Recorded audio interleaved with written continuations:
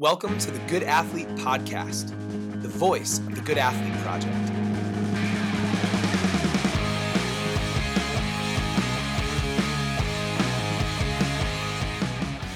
It is December 21st, and that means it's the first day of winter, officially. In honor of that, today we sat down with Nicole Roundy, who is a Paralympian who competed in Sochi in 2014. She has more than 23 medals, including a bronze at the World Championships in 2017. Her story is incredibly inspiring. I hope you take the time to listen to it today. She was diagnosed with osteogenic sarcoma as a child, and with us, she tells the story of a really difficult decision she was forced to make at a very young age and how that colored the rest of her life. In 2006, she became the first above-the-knee amputee to compete in para snowboarding, and her trajectory from there has been on a constant rise. She is a fantastic athlete, she's a fantastic human being, and travels around the world inspiring people through public speaking and mentorship. I hope it's cold and snowing wherever you are, and I really hope you enjoy our conversation with Nicole Roundy.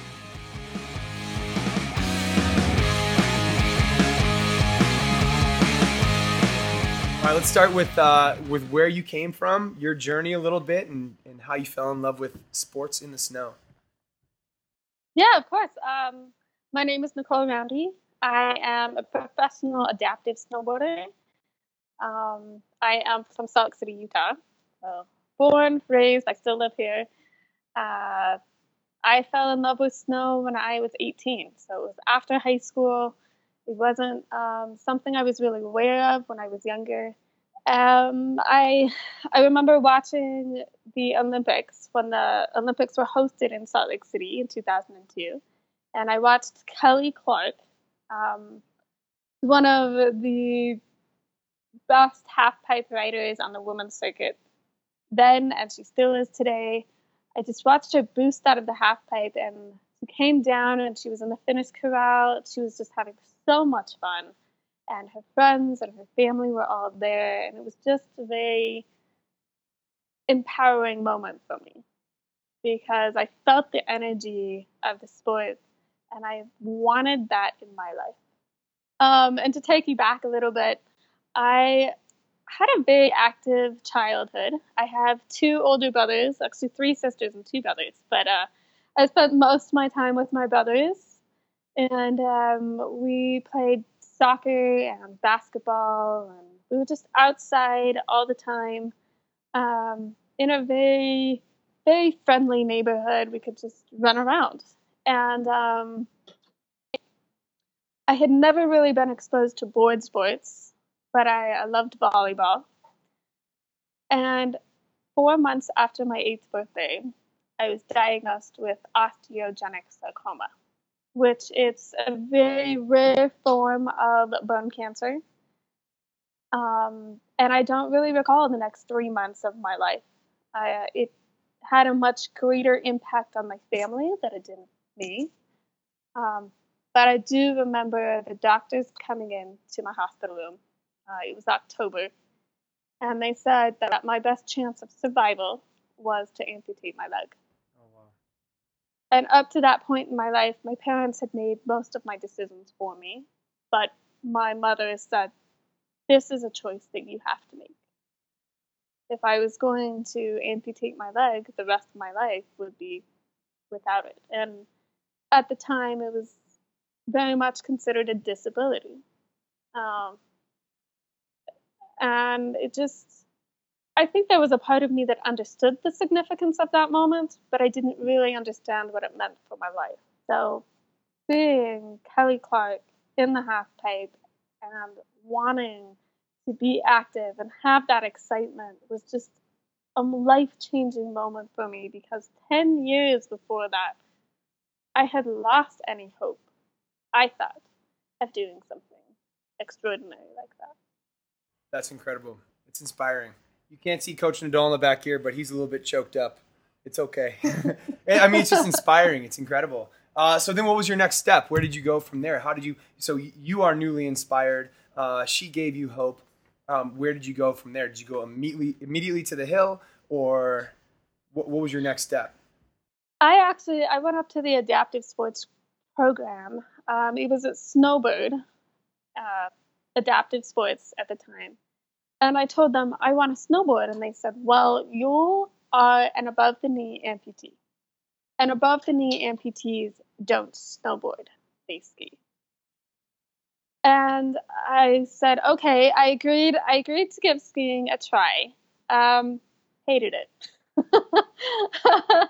the I loved being out in the snow. I liked the speed of it. I liked the idea of it. I just wasn't comfortable on a ski. And you have to understand that I was 16 at the time, and I had just gotten my independence. I was starting to drive. I had a job. And it was so important to be independent in everything that I did to me. And I think a lot of that is because of my disability. I grasped onto anything that I could do on my own and feel empowered by it. But I kept asking. I kept asking, I want to snowboard. I want to snowboard. And everywhere I went and everyone I talked to said, no, that's impossible. So it wasn't actually until I was 18 years old that I learned how to snowboard. I met a physical therapist at Shriners Hospital, and he said, let's give it a chance. We don't know until we try. Um, and secretly, I was actually really, really horrible at snowboarding. Really?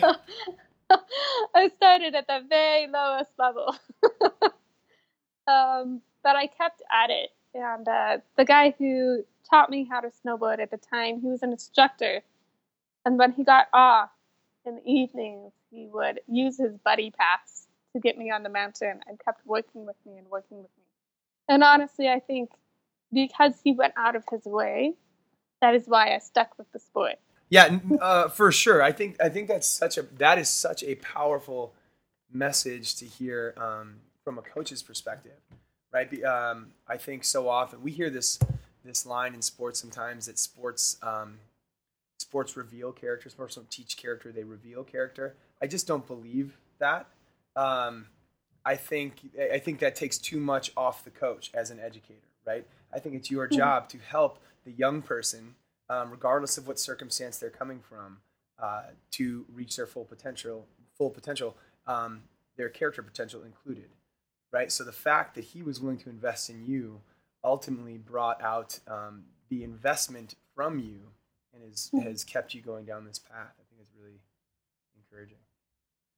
I think he had a great passion for the sport, and he saw that light in my eyes and being able to participate in it, and he wanted to fuel it. Would you mind tell us a little bit more about this tour you just got back from? So I started competing in snowboarding in 2006, but at the time it wasn't a professional sport. We had a national circuit.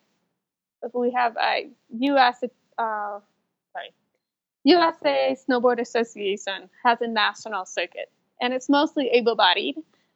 But they were willing to extend an invitation to adaptive snowboarders around the United States to just come out to nationals and try the events. I had never seen a snowboarding competition. I had no idea what I was getting into. But that's really where it all started. I realized that it was something I wanted to stick with, that I wanted to get better at. And 4 years later, we applied to become a part of the Paralympic Games. That was in 2010. And then I remember a year later, they came back and said, no, your sport hasn't grown enough. You don't have enough competitors on the international circuit. We're not going to include snowboarding in the Paralympic roster. And it was a really heartbreaking moment for me. But a year later, they came back and ultimately reversed the decision.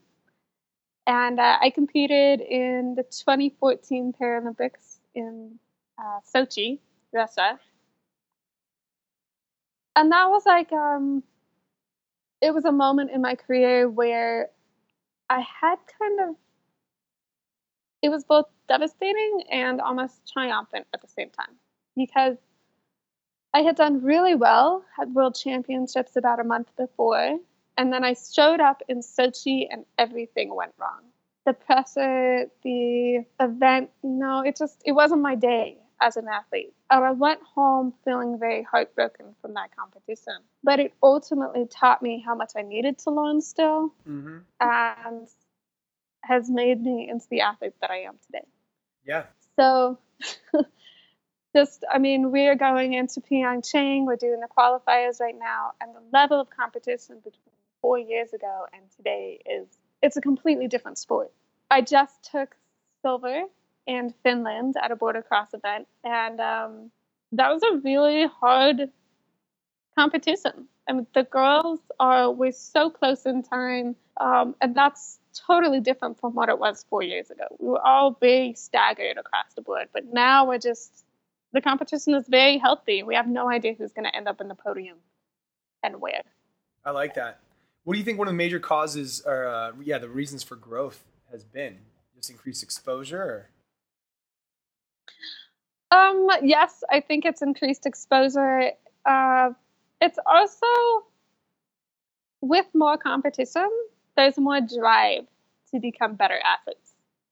And we have a much higher level of competition now. So there's more drive for me, there's more drive for my competitors, and there's more drive for people who are just coming into the sport. And then also the level of prosthetic technology between 4 years ago and now is drastically different. No, that's a good point. I'm sure there's an exponential rise in that technology. I wonder what the sport will look like 10 years from now. It blows my mind of what it could possibly be. It's pretty amazing. What was Sochi like, by the way? I want to hear more about that. Isn't that when they brought in the snow? Wasn't that Sochi? Yes. How was the imported snow? It was farmed snow. It was probably 3 months old. It had been chemically treated for at least a month to keep it from melting. I've never ridden snow like that, and I probably will never ride snow like that again. Probably not. That's a safe bet. I would say that's a safe bet. It was like wet quicksand. That's the only way I can think to describe it. So it's, as soon as you would try and use the edges on your snowboard, it would just flip you over. Sure. So that's why so many people were crashing, because you couldn't ride it the way you've been training to ride. Wow. That's pretty unfortunate. But yeah, like you said, it's probably the last time you have to deal with that, so that's good news. I'm hoping. So I see on especially with your world championship experience, you've got a boatload of medals. We could go through each one of those one by one, perhaps, but instead, maybe I think we'd like to hear about just your highest moment specific to competition. Actually, we'd probably like to hear both. Like one of the best moments for you since seeing Kelly in 2002. What's your greatest moment in competition? Perhaps it's the one you're most proud of. I think, oh man. Well, I have 23 World Cup medals. So, wow. that's, I think it's hard to narrow it down. Sure. I won the all-around World Cup Globe a couple of seasons ago. Mm-hmm. And that was a really great experience, because you have the World Cup circuit where it's comprised of many different competitions.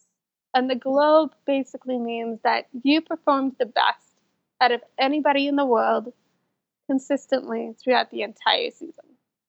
Whereas the Paralympics is like one day, one shot type of a competition, whereas the Globe is more an all-around example of athletic excellence. And so it was a really cool award and moments to know that I had grown as an athlete, and that I was consistent enough throughout the course of an entire season to top the circuit. That's pretty incredible. Best all around seems like a pretty good high. All right, I've got some questions specific to winter. You ready for these? I'm ready. First snow of the year. Do you A, build a snowman, B, do snow angels, C, have a snowball fight? Snow angels. Snow Angels. Mm-hmm. That is correct answer. +1. The next question: favorite cold weather drink? My favorite cold weather. Oh, a hot toddy? No. Depending on the audience, that could be the right answer. No. Okay. Let's see. Hot apple cider.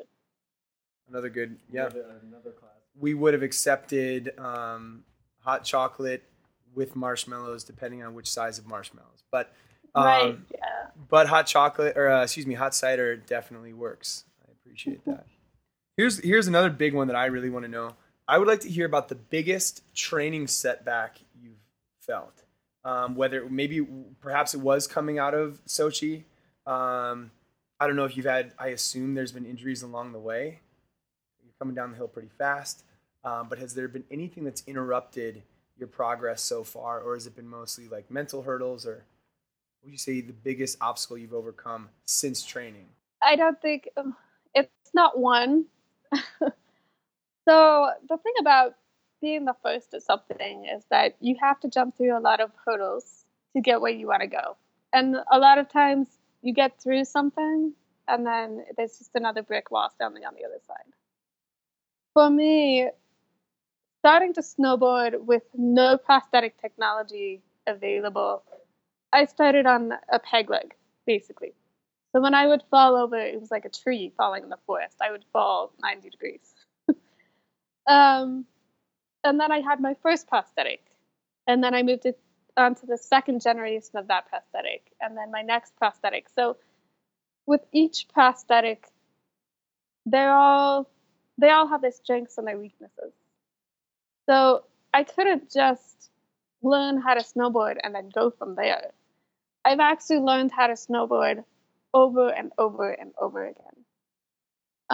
Because every time I get a new leg, there's this learning curve, not only of adjusting to the technology, but also retraining my brain what to expect from the technology. For example, my really old leg, if I tried to hit a big jump, say 10, 15 feet, that was a big jump. If I landed it just slightly off, the air shock that's inside the knee would spring me off in a different direction. I would go flying out of control. So I think the biggest hurdle in my career is retraining my mental game to match the ability of the prosthetic over and over and over again. It's a lot of work, and I just did it again. I got a brand new leg about a year ago. It's way better than anything I've had in the past, but it came with that same hurdle of relearning how to snowboard all over again. I'm sure you've heard, I mean, it's a complete buzzword in psychology these days, but the growth mindset, you really don't have a choice. You have to keep coming back to the drawing board every time without a really healthy relationship to, you wouldn't call them barriers necessarily. It's an acknowledgement. You mentioned the learning curve. Maybe that's the right word for it. But just like you can never be complacent. There's no room for complacency the way you're doing it and the way it's set up. I think it's very, very cool. We want to know what the first concert you ever went to was, or the first album you ever purchased. I can answer both those questions. Which one do you want? Oh, sure. The first CD album I ever purchased was. Should I get a drum roll for this? Can you have a drum? Go. Does that count? Britney Spears. Oh my goodness. Well, yeah. Which album was this? I was in 7th grade.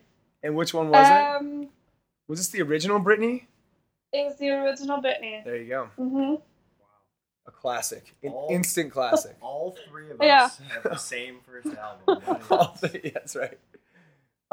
That wasn't first concert, I hope. No, my first concert was actually My Chemical Romance. We were just listening to them in the weight room. Hell yeah. We were just listening to them in the weight room today. Very cool.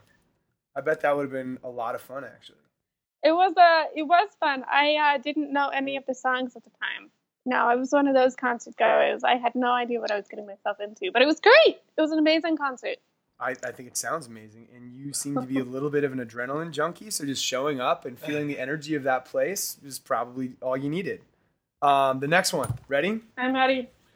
We are looking for advice from a leader, you, to a future leader who might be heading down a similar path. You know, when I first started competing, my fellow competitor and mentor gave me 2 pieces of advice. She said, 1, never burn a bridge. There will always be people in your career that you probably don't like, but you make sure that they think that you like them. Ooh. Because you never know when you're going to need their help later on in the game. The second piece of advice was to always show up, both mentally and physically, no matter how much you don't want to. Because I can tell you that I have won medals, more than 1 medal, for sure, just because I showed up and nobody else did.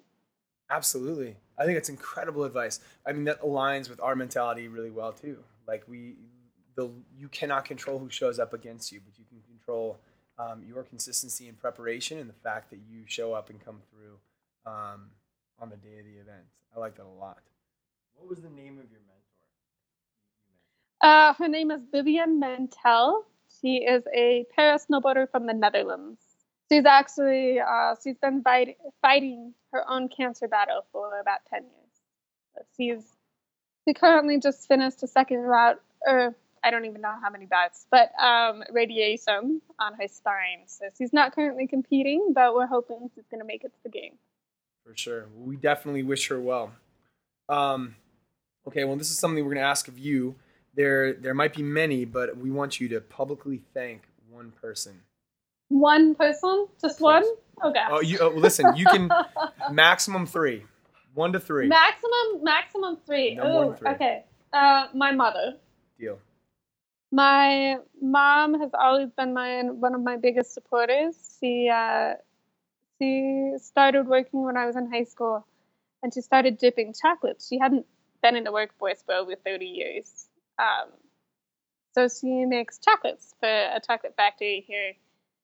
And she would save up her money, her paychecks, put it in an envelope, and randomly hand it to me when she knew that I was struggling financially to cover my competition expenses and my training fees. So thank you, Mom, for always being in my corner. Second would be my boyfriend. Sorry, I'm off the market. Matthew Melanson. He came into my life at a moment when I was just very alone, and I don't know, he's always been really good at making me feel so empowered and letting me know that I can do what I'm trying to do and I'm not just crazy. I think the third person would actually be my current coach. Wait, I can't just do 3? There's 4. I'm not the coach and only you have the ruling on this. I guess. One. I know. You can do 4.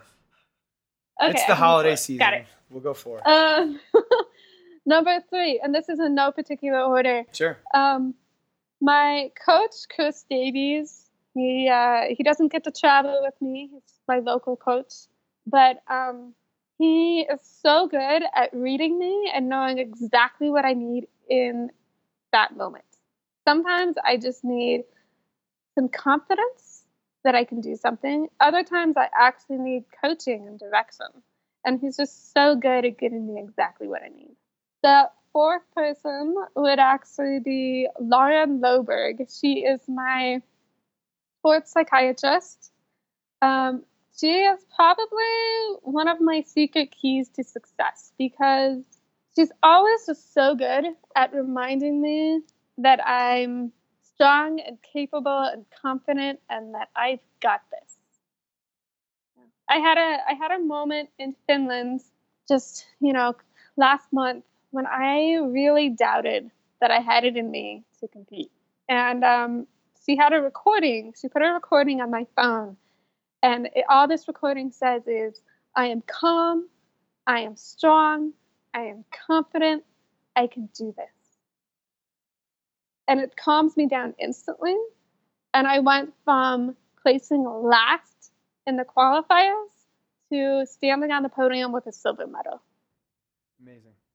That's gold, that's money right there. And she has been such a great friend, an important member of my team.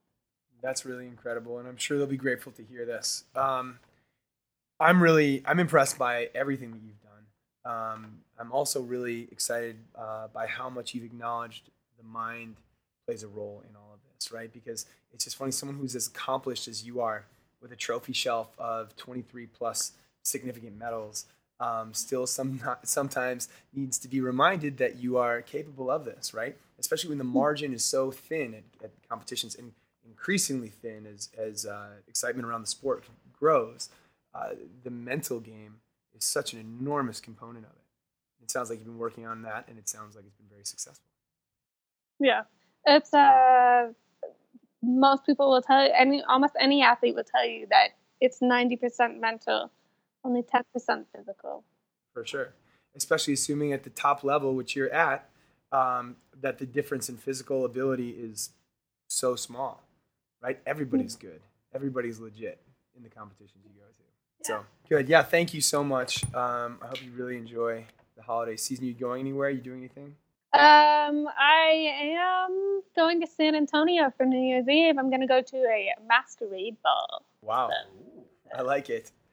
Well, be safe, have fun, enjoy yourself. Where can we find you? You have social media, I assume? I do. You can find me on Twitter, Facebook, and my favorite channel is Instagram. I like it. And where at? What's the handle? Nicole.Roundy. Nicole Roundy. Pretty easy. You can also find me on my website, which is NicoleRoundy.com. Love it. And what's your next competition? I have a double, actually a quadruple. A quadruple? Yeah. A quadruple Paralympic qualifier in February in Canada. Very cool. Well, best of luck. Absolutely. Thank you so much for sitting down with us today, and happy winter. Okay. Thank you so much. This week's episode is brought to you by Remind Recover. Remind Recover is a supplement that helps athletes support brain health. Similar to how you drink a protein shake to help your muscles recover after a workout, Remind Recover has been scientifically formulated to give you the nutritional building blocks to help support healthy brain function. I am a huge fan of Remind Recover. It is as close to the science as any supplement I've seen, and feel free to check out their website for more. It's remindrecover.com. And when you go there, if you want to place an order, and I recommend it, use the code GOODATHLETE for a discount on checkout.